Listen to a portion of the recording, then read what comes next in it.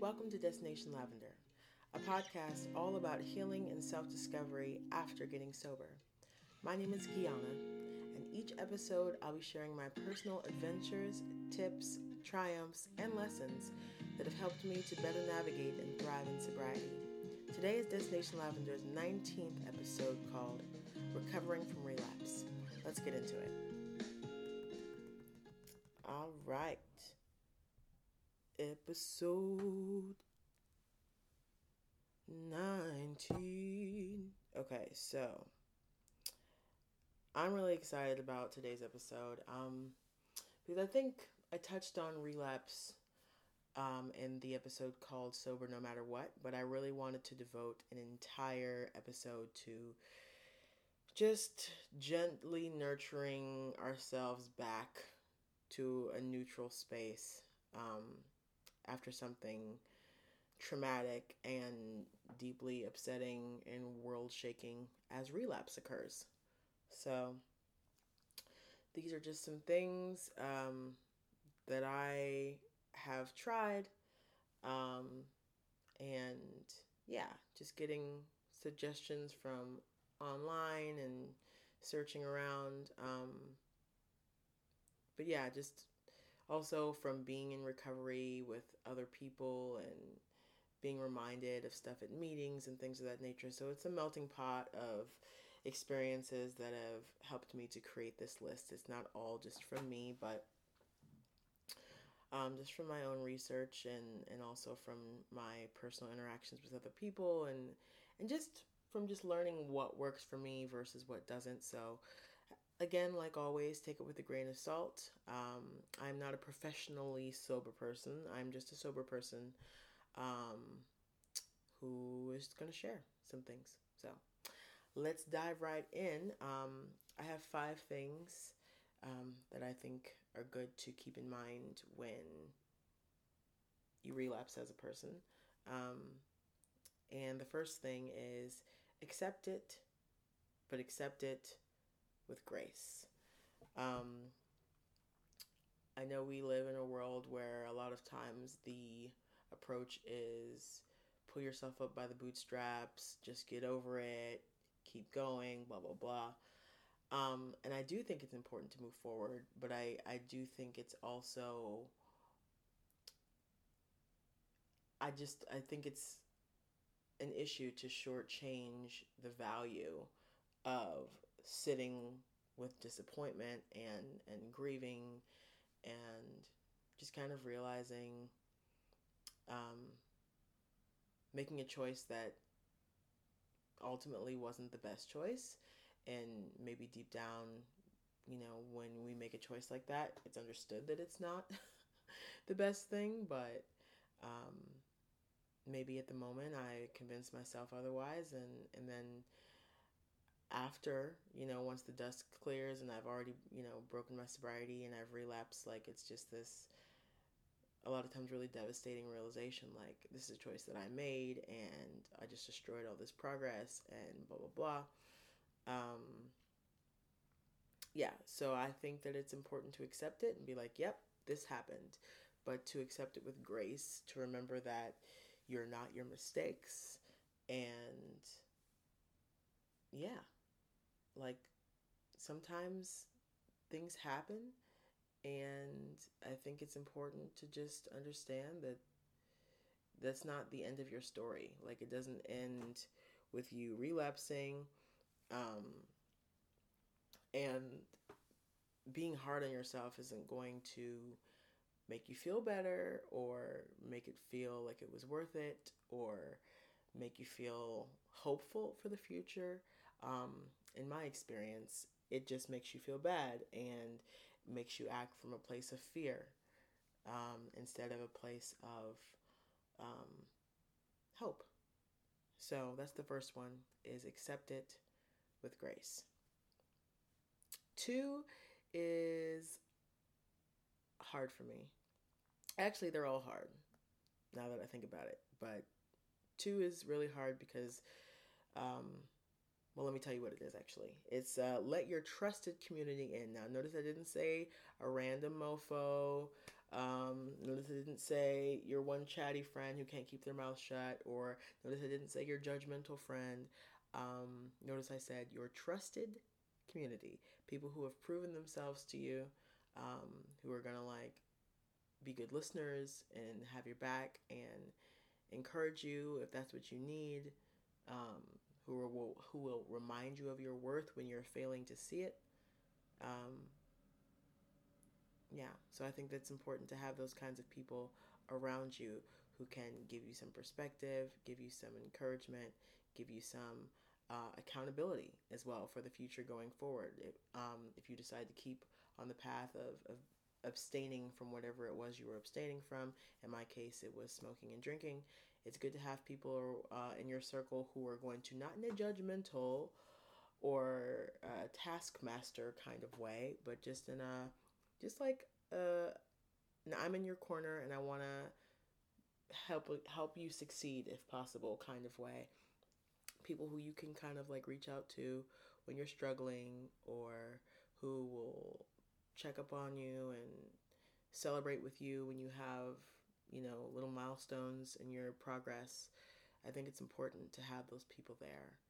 Um, and it's something that I actually really need a lot of help with, because um, it is hard to admit when you've broken your sobriety. It's hard for me to admit when I've broken my sobriety, especially if I've been sober for several months or years. it's it's really difficult to admit that. And this is not a relapse episode for me, by the way. Like, I'm still creeping ever steadily towards 2 years of sobriety, for the first time in my life, because my last big relapse, I'll say, because I've had tons of small ones. Um, my last big relapse was in 2016, and I relapsed around a year and 9 months. And I'm approaching a year and 9 months right now, so it's kind of an interesting time that this episode just ended up being the one that I'm doing. But yeah, I'll admit it's hard to let people in. It's hard to admit that I've broken my sobriety.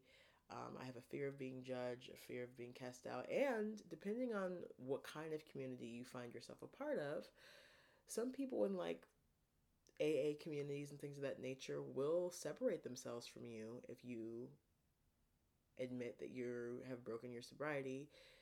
I think there's something about it that freaks them out, maybe, that they're afraid just by being in contact with you or being in proximity, that it's like this catching thing, that if you relapse, then they are automatically in danger of relapsing. I think it's kind of silly. Like, I understand the fear, but I think it's silly and unnecessary to ostracize a person. Um, these are just some of my experiences that I've had. People kind of treat you a little bit weird sometimes, and it's not everyone, but some people do. And so I understand the fear of telling people when you relapse. I understand how easy it is to just keep it inside. Oh, I don't want anybody in my business. I don't want to be judged. I don't want to be told what to do. I already know that I messed up, blah, blah, blah. I already feel bad about it. And just as a principle across the board, by the way, if anybody ever comes to you, just as a little side note, if anybody ever comes to you about anything where they know they've messed up, like, they don't need you to dig in and make them feel bad. You don't think they already know they feel bad? Of course they know. So what they need, obviously, is encouragement, and sometimes they just need a listening ear, because trust, they're giving themselves a hard enough time, and I'm sure it took tremendous courage to even come to you about whatever it is. This is a note for myself as well, but just in general, whether it's somebody coming to you about their sobriety or whatever it is, let's all try to give each other a little more grace and not have our shunning fingers ready to go. Um, so anyway, soapbox over. Um, but that's number two. Let your trusted community in, so you can get some perspective, encouragement, and accountability. Um, Number three is decide to keep going, because there's no shame in starting over. Um, I mean, this one's hard for me too. I can't tell you how many times where I've relapsed with food or I've relapsed with drinking or smoking. And as soon as I relapse, I tell myself, oh, well, I've relapsed now. I might as well just go ovaries to the wall with it. Just throw myself into it completely with reckless abandon, never to return. That doesn't work because at the end of that cycle, at the end of that pattern, that path is also burnout. And um, yeah, it takes quite a bit of humility to come back to the place of being sober again after I make a decision like that. So decide to keep going, no matter how difficult it is, no matter how disappointing it is. Hold space for that difficulty, hold space for that disappointment, but don't let it derail you from your goal, especially if you know that the decision to be sober in whatever capacity you've decided is the best thing for you, and you've already tried not being sober in that capacity. You already know what waits for you at the end of that road. So if you know that being sober is the best thing for you, don't let relapsing stop you from returning, because it's just giving in to self sabotage, and that's ultimately not what you need. Um, so accept the derailment from your path, and come back to it. You know, um, don't don't allow that shame to sit on you. And weigh you down. You know, um, and I definitely need help with that because, as I've said, it's all too easy for me to be like, well, I messed up now. I might as well just go all the way in. And I don't even know if I want to be sober. I start telling myself these things, and it's like I like smoking, I like drinking. It's fine until it's not fine. Because it for me at least, it never stayed like this moderate chill thing that I do every once in a while. Eventually, it became a thing that I had to do as soon as I felt uncomfortable or as soon as I felt any anxiety about anything. Um, and then it becomes a thing where it's like, oh, now I can't show up for my responsibilities. Um, and I'm starting to cancel more and more of this and that. And I can't trust myself to keep promises to others or to myself. And it rarely stays in check, if I'm honest, for myself. And so I just recognize that it's just important to come back to that space of I'm going to keep going, and I'm not going to give in to the guilt of messing up.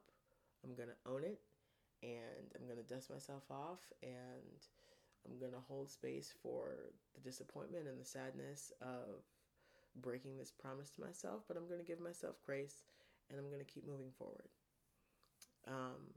So that's number 3. Decide to keep going, and basically release shame about it. Number 4 is remove temptation. Woo! Don't underestimate the power of old habits. Please don't. Don't do it.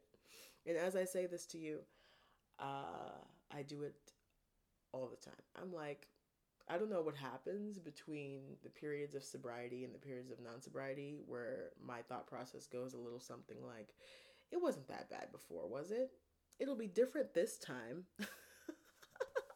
I won't go on like a month's long binge and forget to show up for my life and be actually incapable of showing up for my life. That won't happen.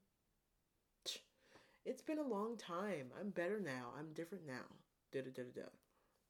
And maybe that could be the case for some of you. Maybe that could be the case for some people in life in general. But that wasn't the case for me, and so I had to get honest about removing the temptation um, to do certain things. Um, all of the tools and stuff that I used to smoke, I had to get rid of them. I had to trash them. All the people I used to hang out with, I used to smoke with, I had to stop hanging around them. Or I had to let them know, like, hey, we can't smoke. And if they continue to smoke, then it's like, hey, can you step outside or smoke before I get there? Something. But I can't be around it, you know? Or please don't offer me alcohol if we hang out. Please don't force me or try to like guilt trip me into drinking. And by the way, if you have friends like that, they're not your friends. Is what I've learned. People who are your real friends will accept that you're an individual, and if you've decided that smoking or drinking or anything along those lines is not good for you, then they will respect your right as an individual, your autonomous decision to not do it anymore. And they won't make you feel bad about it. And they won't try to encourage you to do something that you have decided no longer works for you. Period. So that's just a little note for us all to take in what a real friend looks like. A real friend wants you to succeed and is not going to encourage you to do something that's addictive. Um, so there's that. Um, yeah, so I think it's important to get honest with yourself about if being in certain places, being around certain people, having certain items, hell, even having certain songs on my playlist for a little while. And it's not that it'll always be this way necessarily for certain things, but I couldn't listen to certain songs because I used to smoke to them. And in hearing that kind of music just made me want to smoke. Like, man, I wish I miss how cool this song sounded when I used to get high. So I just had to abstain for a little while, and now I can listen to it, and it's fine because I've done number 5, which is replace it with something healthy, whatever it is. Find a new way to engage your senses than how you used to engage them. So before I move on to number 5, number 4 is remove temptation, and to as a little asterisk aside, important side note, don't underestimate the power that old habits have over you. Number 5 is replace it with something healthy. Engage your senses in a new way. This is something that I definitely found online about. There's like 6 habits of people who have successfully quit smoking. Um, they work out. They um, get rid of all their paraphernalia. They change environments. They keep track of it in some kind of a calendar or some kind of an app, some kind of a day counter. Um, just a few of the things that they mentioned. But my list is similar but a little bit different. Like, for example, instead of drinking alcohol, like, I'm obsessed with anything that has carbonation in it now. Because I don't think that, I mean, there was periods of my life where I was really into pop, but I'm not into pop as much. And for those of you who are like, I'm not talking about pop music, I'm talking about pop the drink. You might know it as soda or soda pop or whatever. I'm from Ohio, so I say pop. Um, but I'm not as into that anymore. And so sparkling water is a huge thing for me. CBD seltzers, anything along those lines. I don't really like club soda a lot because it's got a weird, like, taste to it to me. But just plain sparkling water, CBD seltzers with a little bit of fruit flavoring. If you want to do like a plain seltzer and do a splash of a natural fruit juice like mango or something that's pretty pure and that doesn't have a lot of additives and stuff in it, is really nice. Um, Drinks like that really help out because it's, the CBD seltzers already have, it's like a 2 for 1. It's like I'm getting the fizzy drink that feels fun and it's beautiful and cute, and then I'm also getting the CBD, which is the non psychoactive property of THC, which is what I used to engage in pretty heavily before. Also, mocktails are the shit. I love mocktails so much. The first time I went to Denmark 2 years ago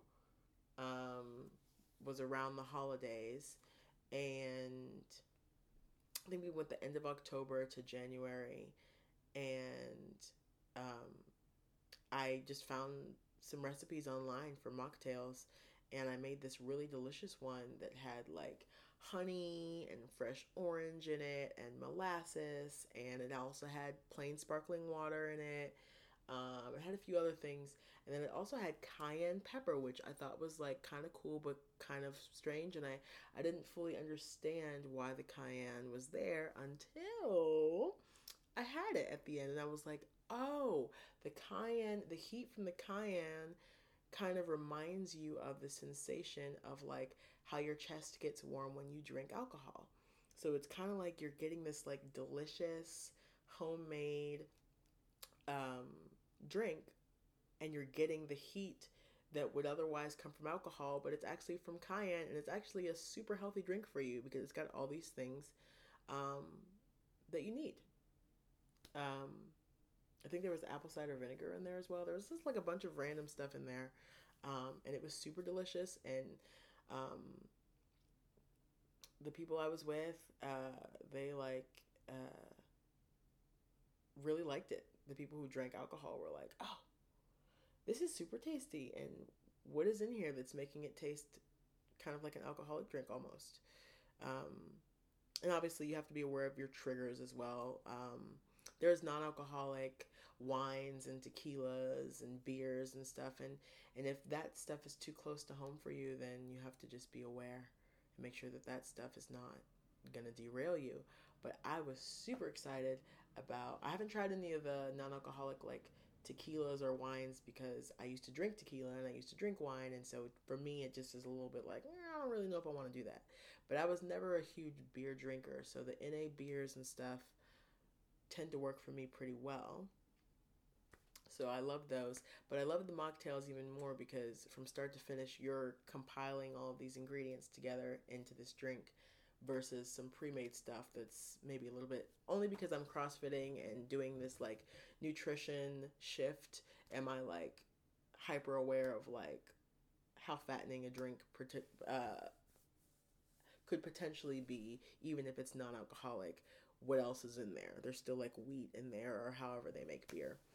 Um, but yeah, mocktails. So that's just on the alcohol front. Like, um, and I've mentioned before, like a couple of times now on this podcast about the importance of physical fitness. Not just how it helps out with confidence and as a spiritual practice and as a form of self care, but it's also great if you are newly sober. It's also great in continued sobriety. It's great if you are getting off of something like smoking because one, the more you work out, the more you're going to stop smoking so that your lung capacity can actually return to normal and so your body won't be working against itself. But not only that, working out, especially intensely, is something that really gives me a full body high, I've recognized. And it kind of replaces that like exhilarating feeling of smoking and getting high. Um, and I get to get that from working out, which is good for my body. Um, so yeah, um, whatever it might be, if it's learning an instrument or doing something that engages your hands, because also I used to smoke, so I missed the act of like using my hands and putting like a cigarette or pipe or whatever to my lips, and so it was a really hard habit to break. But I've got like a CBD vape that I use now, so that's cool. I have to even chill on that because it's still smoking, even though it's CBD. It's still smoking, so I have to like make sure that I'm not overdoing that.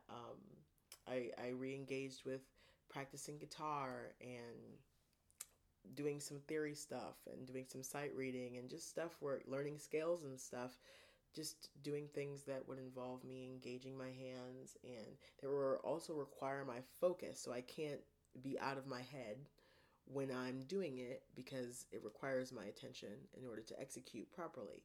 So I would say that that's the other aspect, something that's engaging for my senses, um, in like a kinetic, like limbic, like bodily sense, but in the sense of also engaging my mind and engaging my attention so that I have to focus and so that I can be fully engaged and invested in it, um, rather than something that I can just kind of do on autopilot with my body. So yeah, that is basically all I have, I think, on this list. Um, so let me run back through it for y'all. The first recommendation, recovering from relapse, is accept it with grace. Um, the second one is let your trusted community in. The third one is decide to keep going. The fourth one is remove temptation. And the fifth one is replace it with something healthy. So, yeah, what are some things that you do that really help you to bounce back when you relapse from substances or from food or from TV or from um, gambling or reckless shopping or whatever it is that you notice, workaholism, whatever it is that you notice that you overindulge in to the point of like self derailment, basically. What are some things that work for you? What what are some of the things from this list, if any, that you really connect with that you have tried or maybe you're curious about trying? Definitely reach out to me. Let me know how you feel about it, and let me know some of your experiences. I think that's it, y'all, for this week. Um, Thanks again for joining me for another week here on Destination Lavender. If you are not yet following me on the socials, please reach out. I am on YouTube, I am on TikTok, I am on Instagram, I am on Facebook, all under Destination Lavender. So go ahead and follow, like, subscribe, all that jazz. And if you would like to support this podcast, as always, you can find me on Patreon at patreon.com/Gianna. And there you'll have access to not only all of these podcast episodes, but also some song covers and my original music as well. Until next week.